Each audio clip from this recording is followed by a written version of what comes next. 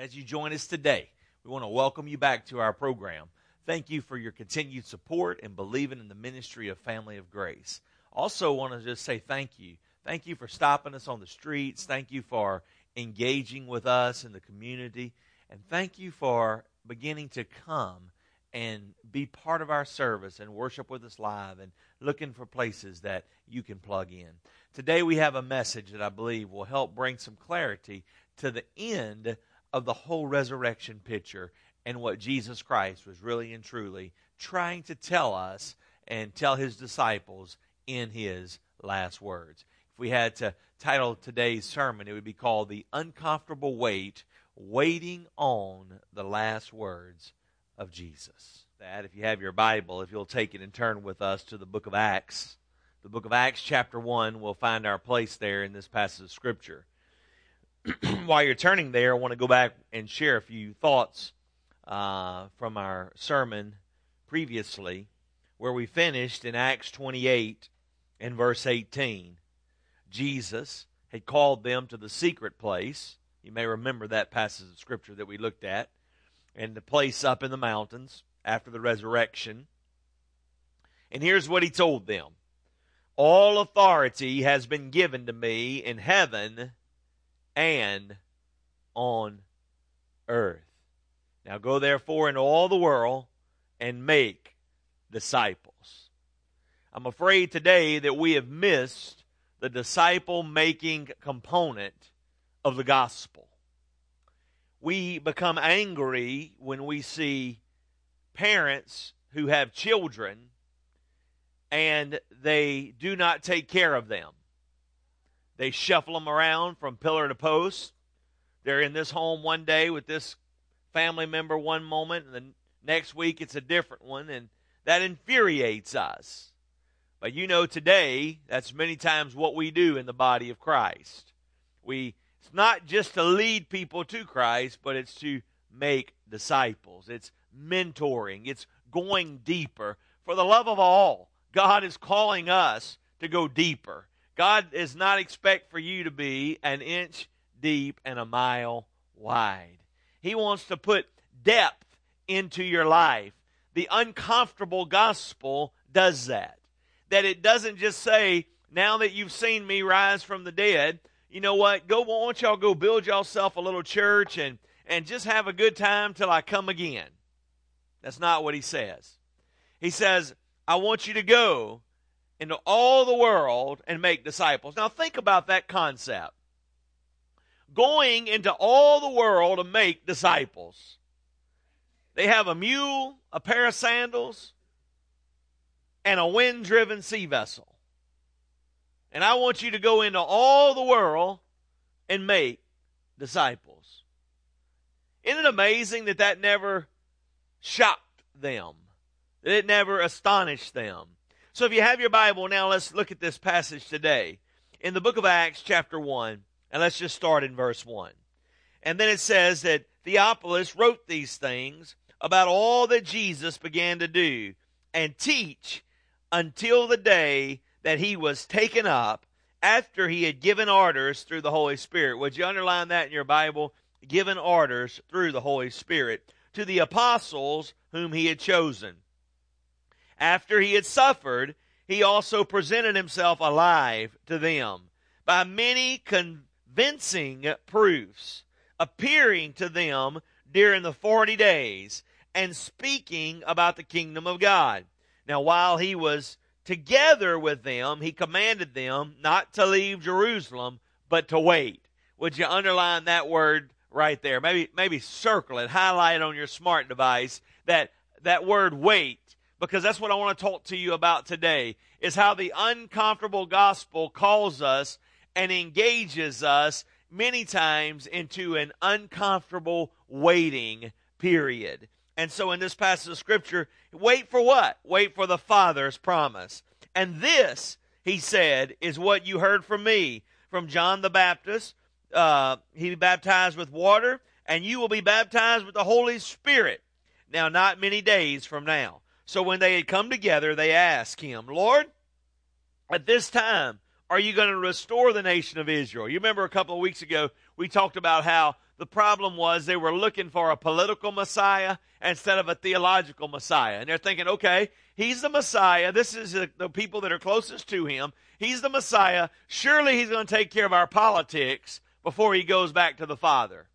And so they said, Lord, will you restore the nation of Israel? And so in this passage of Scripture, here's what he says. It is not for you to know times or periods that the Father has set by his own authority, but you will receive power when the Holy Spirit has come upon you, and you will be my witnesses in Judea, in Jerusalem, Judea, Samaria, and there it is again, to the uttermost parts of the earth. I want you to take your sandals, I want you to take your little donkey, and I want you to take your wind-driven sea vessel and go into all the world and make disciples. Make disciples. Church, we are called to reproduce disciples of Christ, period. And as we look at this and we go a little bit further, he says, and after this, he said to them, he was taken up as they were watching, and a cloud received him out of their sight. And while he was going, they were gazing into the heaven. And suddenly 2 men in white clothes stood by them, and they said, Men of Galilee, why do you stand here looking up into the heaven? This Jesus, who has been taken from you into heaven, will come in the same manner that you've seen him going into heaven. And then they returned to Jerusalem from the mount, which is near Jerusalem, a Sabbath day's journey away. And when they arrived, they went into the room upstairs where they were staying. And Peter and John and James and Andrew and Philip and Thomas, Bartholomew, Matthew, James, Simon, all of these men went. And they were continually united in prayer, along with the woman, including Mary, the mother of Jesus. And his brothers were there, and they began to pray and wait on the promise of the Father. Now look in chapter 2 and verse 1. Now when the day of Pentecost had arrived, they were all together in one place, and suddenly a sound like a violent rushing wind came from heaven, and it filled the whole house where they were staying. And there were tongues like flames of fire that were divided and appeared, and they rested on them. And they were filled with the Holy Spirit, and they began to speak in different languages, as the Spirit gave them utterance. The uncomfortable wait. The uncomfortable waiting period. The hard time. The place where we're engaging and we're waiting on the Lord. Now, there's a couple of things we must understand about these disciples. Let's go back. If you go back prior to the arrest of Jesus, what did he ask them to do? Will you come right here and watch and wait with me? Will you pray and wait? And he said, the Bible says that he withdrew a stone's throw away and he began to pray. And he prayed for some time and he came back to check on his boys. And what were they doing? Sleeping. And he woke them up and he said, pray that you enter not into temptation, for the hour is near. Pray, pray, pray. Isn't it amazing that when we want a tactic to grow a church or make disciples, prayer is the last solution. Prayer is the last thing we want to do. Prayer, we want to use social media, we want to use billboards, we want to use television, we want to use radios, we want to use gimmicks, we want to use tricks, we want to use strategy. We want to do all these things except pray. When we can see more happening through prayer than we can through all of our strategies. Now, here's the interesting dynamic. It's the thing that we hate to do the most. You know why that is? Because for us to enter into a time of prayer, it means that we are admitting that we can't do it. It means that we are powerless. It means that we don't have the ability. And I want you to know that we hate to admit that. It means that you are calling on someone else to do what you cannot do. And I want you to realize today there is no one greater to call on than the name of Jesus. Here's what the uncomfortable waiting was about. I'm telling you, they missed it before the Garden of Gethsemane. Peter missed it around the campfire when he denied Jesus. They missed it after the resurrection. We looked at that in great detail, that it was only a couple of women that went to the tomb that morning. And had they really believed what Jesus had been saying about himself, they would have all been there that morning waiting for the stone to roll back, waiting for the stone to be taken away. But we know that that's not how it happened. We know that's not what took place. And so they had missed it on many occasions. You remember after that, Peter and some boys, they said, well, we don't know what else to do. Our leader's gone. And Peter just went back fishing. He went back to what he was doing before he ever met Jesus. And there around that campfire, Jesus was there on the seashore, and he was cooking them breakfast after the resurrection. And Peter realized that's who it was. And Peter jumped out of the boat and took off to meet Jesus. And there at the seashore breakfast campfire, Jesus restored Peter. Now here's the interesting dynamic. That a lot had happened in their life that had them thinking differently. A lot began to transpire that had them approaching life differently, approaching ministry differently. And I'm telling you, they were looking through a whole nother set of lenses at this particular time. They were watching for the promise. They were watching. What did Jesus say? He says, I'm going to give you a promise. What is the promise? Have you ever promised your children something? You better not do it too early, because they will wear you out. I mean, if you promise it before you're ready to deliver, what are they going to say? Is it time? We took our second generation of children, we took them this week to the aquarium. And when Ella's eyes opened up, first thing that morning, she said, we're going to the aquarium? Going to the aquarium? I said, well, it doesn't open till 10. Go back to sleep. Waiting for the promise, watching for it. We had made a promise, and she knew that if we had made her a promise, that she was watching for it. My dad is going to deliver on the promise, and Jesus had made them a promise. He made them a promise that he was going to come out of that tomb, and they didn't believe it, and they missed it. He made them a promise that he would not leave them or forsake them, and they missed it, and they missed it, and they missed it. But I'm telling you that something took place that began to change their lives. They were waiting on the promise. They were waiting for what was taking place. They were waiting for a whole new dynamic. As they were waiting for this promise in verses 1 through 3, look at what it says here. Theophilus says all about Jesus was being done. And he says he was making a change, making a difference up until the day that he was taken back. They were watching for the promise, but they were waiting for the power. And this is interesting. This is an interesting dynamic. I went back and I read to you out of Matthew 28 and verse 18, because Jesus comes and he says, all power has been given unto you. All power on heaven and in earth has been given unto you. Now, let's go back to a sermon a couple of weeks ago and think about what was taking place. You remember where we know that Jesus rendered Satan defeated. We know that when he conquered him and he overthrew him, here was the dynamic. That we know that he took the keys away from the death, hell, and the grave, and he gave them to that angel to hold until that day was going to come. We know that he rendered Satan defeated. We know that Satan had power over this realm, power over this world. We know that's why when he tempted Jesus, and we looked at this in that sermon, I'm not going to spend a lot of time on it, but he tempted Jesus and said, if you'll bow down and worship me, I'll give you all that you see. And so when Jesus comes to his disciples, he says, I'm giving you all power in heaven and on earth. And then he says to them, I want you to go to Jerusalem, and I want you to wait and watch for the promise. What was the promise? The promise is the power. You shall receive power when the Holy Spirit has come upon you. Power, power, power. The Bible says when Jesus was telling his disciples that he was going to go away and return to the Father, and they didn't want him to go back, and he says, but greater things you will be able to do when I go back to the Father. Greater things you will be able to do, because right now I'm only around you physically. But after the promise of the Father comes, not only will I just be around you, but I will indwell in you. I will take up residence. I will pitch my tent in your earthen vessel. My, what a dynamic. What a dynamic in this passage of Scripture. And so they were waiting. They were waiting for the promise. And the promise was that they would not be left as orphans. The promise was that if Jesus went away, that he said they could do greater things. The promise was that the power would come upon them and they would be able to see great things happen. If God left us all this power, why are we living so powerless?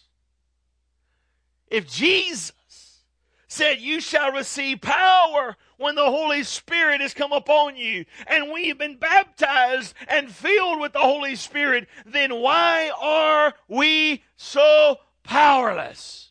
Why is the church in America having to stoop to tactics and strategies and gimmicks and games to draw a crowd? Because we are void of the power. How will the power come? When we wait, when we pray, when we intercede, we have communion with God, when we are filled with the Spirit. You see, the spirit of religion will not bring the power. The spirit of religion cannot bring salvation. The spirit of religion cannot bring sanctification. The spirit of religion cannot bring, it cannot seal, it cannot bring victory in your life. And the spirit of religion cannot bring power. Well, actually it can. I've seen a few church fights. But it can't bring the kind of power that will change the world. It cannot bring the kind of power that will change lives. It cannot bring the kind of power that will heal marriages. It cannot bring the kind of power that will raise the people on their sick bed up off of their sick bed. It cannot bring that kind of life-changing power. Only Jesus can, through the power of the Holy Spirit. And he says, I want you to go and wait, because I'm going to give you the promise of the Father. The Bible says, as they were waiting for the power, it takes us in this description how they began to be lost in the wonder. I mean, think about this. Here's Jesus. He's talking to you. He's saying, all power I'm going to give you. My power. You're going to receive the power. You're going to receive the power. You're going to receive the power. And as he's talking, and he commands them to go to Jerusalem, which was their city. Judea, which was their city, right next door. Samaria, which was across the tracks. And then go around the world. Go around the world. Do you realize we have churches today, we have believers today who are not even comfortable reaching their Jerusalem, much less their Samaria? We have churches who have strategies to reach people like them. Well, if we're all made in His image, aren't we all like one another? Aren't we all like one another? And this begins to be very uncomfortable because when Jesus told him to go around the world, you know what he was doing? He was breaking through the ethnic barrier. He was breaking through the cultural barrier. He was breaking through the economical barrier. He was breaking through the religious barriers. And he says, I don't care what color your skin is. I don't care what language you speak. I don't care how much money you make. I don't care where you're from. I want you to know this, that I want you to go around the world and reach men and women, boys and girls, for the glory and grace and power and wonder of the kingdom of heaven. And then he reemphasizes it again. His last words that he spoke was, hey guys, go to your Jerusalem and reach it. Go to your Judea and reach it. Go to the Samaritans, the half-breeds, the people that you have prejudice against, the people who are not of one whole ethnicity, but they are a hodgepodge of multi-ethnic inside their own body. Go to them and reach them. And when you get through reaching them, get in your wind-driven sea vessel and go around the world and reach the islands of the sea. And while he's saying that, all of a sudden, he's going up, up, up, up. And before they know it, they're looking at Jesus and they're looking at him. And they're looking at him. Before they know it, they're standing, staring straight up into the air, and he's not there anymore.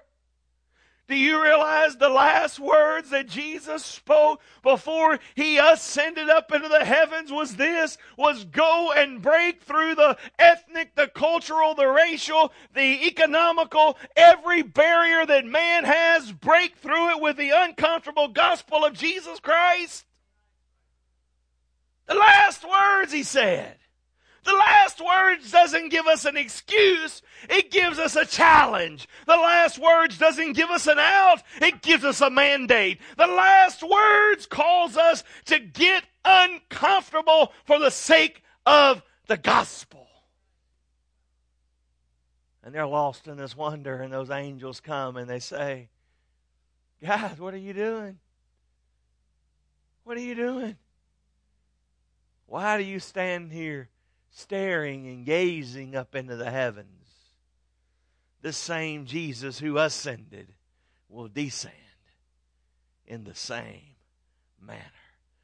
You know why we need to get back to the real gospel? You know why we need to get over our prejudices? You know why we need to get over our preferences? You know why we need to get over our hang-ups? Because I want you to know that Jesus is coming back. Jesus is returning. He is coming for His people, and we need to preach it like He's coming tomorrow. We need to hit the streets like He's coming tomorrow. We need to live like He's coming tomorrow. We need to engage a lost, fallen world like He's coming tomorrow. We need to pray like He's coming tomorrow. We need to pray like it's our last day. We need to sing like it's our last day. We need to preach like it's our last day. We need to share like it's our last day. Because I'm telling you, it just may be. One day, I was a child, and our family pastor, someone asked him over lunch, it says, "Well, when will the rapture take place? When will Jesus come back?" And he said, "Well, He comes back for some people every day. Every day, He's coming back for some people." They were lost in the wonder. I guess about 2 weeks ago, we went out, several of us in a neighborhood, and was just doing some visiting. And as a result of that visiting, people began to show up right away.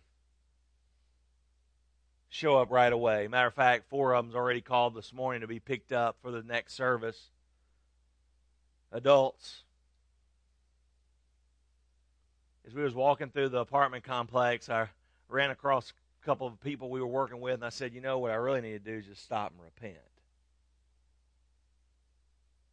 I really just need to repent." Because we get so captivated in the work of the ministry, in the luster and the wonder of the ministry. We get so captivated in the new strategy of what's trending. You know, what will we use? And we need to use every tool at our disposal. But man, I got to thinking, it really is pretty simple. Go and tell the greatest love story you've ever heard, and it will make a difference. And then the last thing that happened in this story was they went back, and as they were praying, they were believing, they were watching, they were waiting, they were in an anticipation mode. You know what happened? The promise of the Father. As they were all gathered together that day in one accord. That wasn't a Honda car. The Holy Spirit fell. And when the Holy Spirit fell, man could not comprehend it. Man could not comprehend it. It overwhelmed the believers. It overwhelmed the unbelievers. It overwhelmed every group of people. Now let me close with this. If you go back to Acts chapter 2,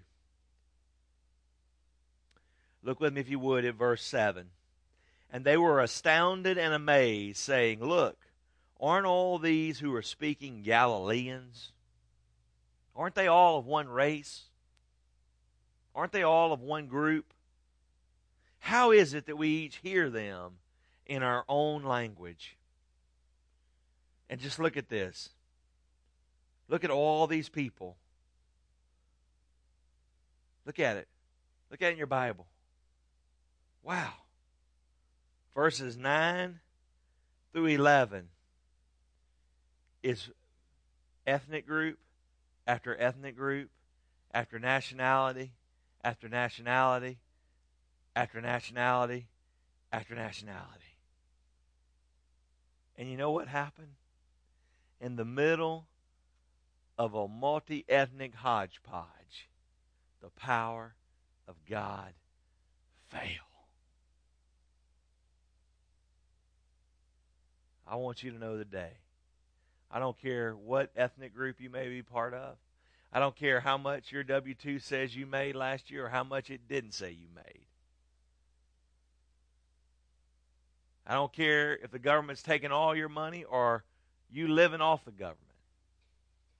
Jesus Christ went to the cross for every man, for every woman, for every boy, and for every girl. And he died, and he rose again. And he who descended ascended,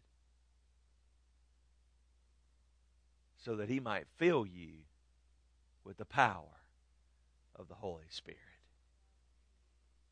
You see, the thing that the disciples didn't want to give up. Come see Pastor TJ.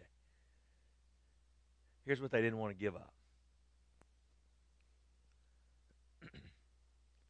They didn't want to give up this.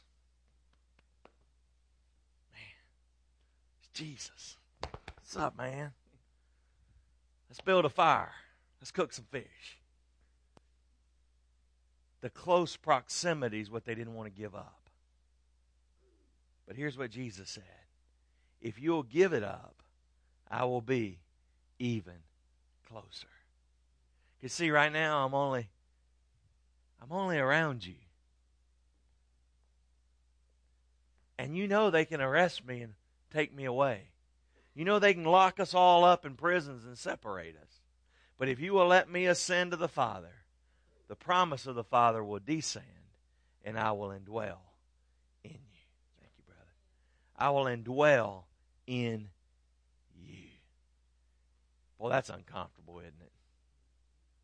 Do you not know that your body is the temple of the Holy Ghost? You were bought with a price. Therefore, we should honor God with every thought, with every breath, with everything we have. As we wrap up this sermon this morning, maybe you're there at home and you just do not know what to do. You do not know where to turn. Maybe you've been waiting for a long time on a new beginning. Maybe in your heart and in your life, you're looking for God to do something special and do it new, but you've tried church and you've tried all these other opportunities, and yet it's just not working. Maybe you've been waiting a very long time on a fresh start. Today, I know that waiting can be very uncomfortable. So right where you are, if you would just turn to the Lord Jesus Christ, get down on your knees, whether it's beside your sofa, your bed, or pull over, no matter what you're doing or where you're at watching this, if you would just begin to say, Lord Jesus, I want you to do a new work in my life. I repent of my sins. Lord, I give you my heart. Lord, I give you everything. Come into my heart and indwell with me. As we looked at the sermon this morning, talking about how Christ wants to indwell in us and not just be around us, but indwell in us.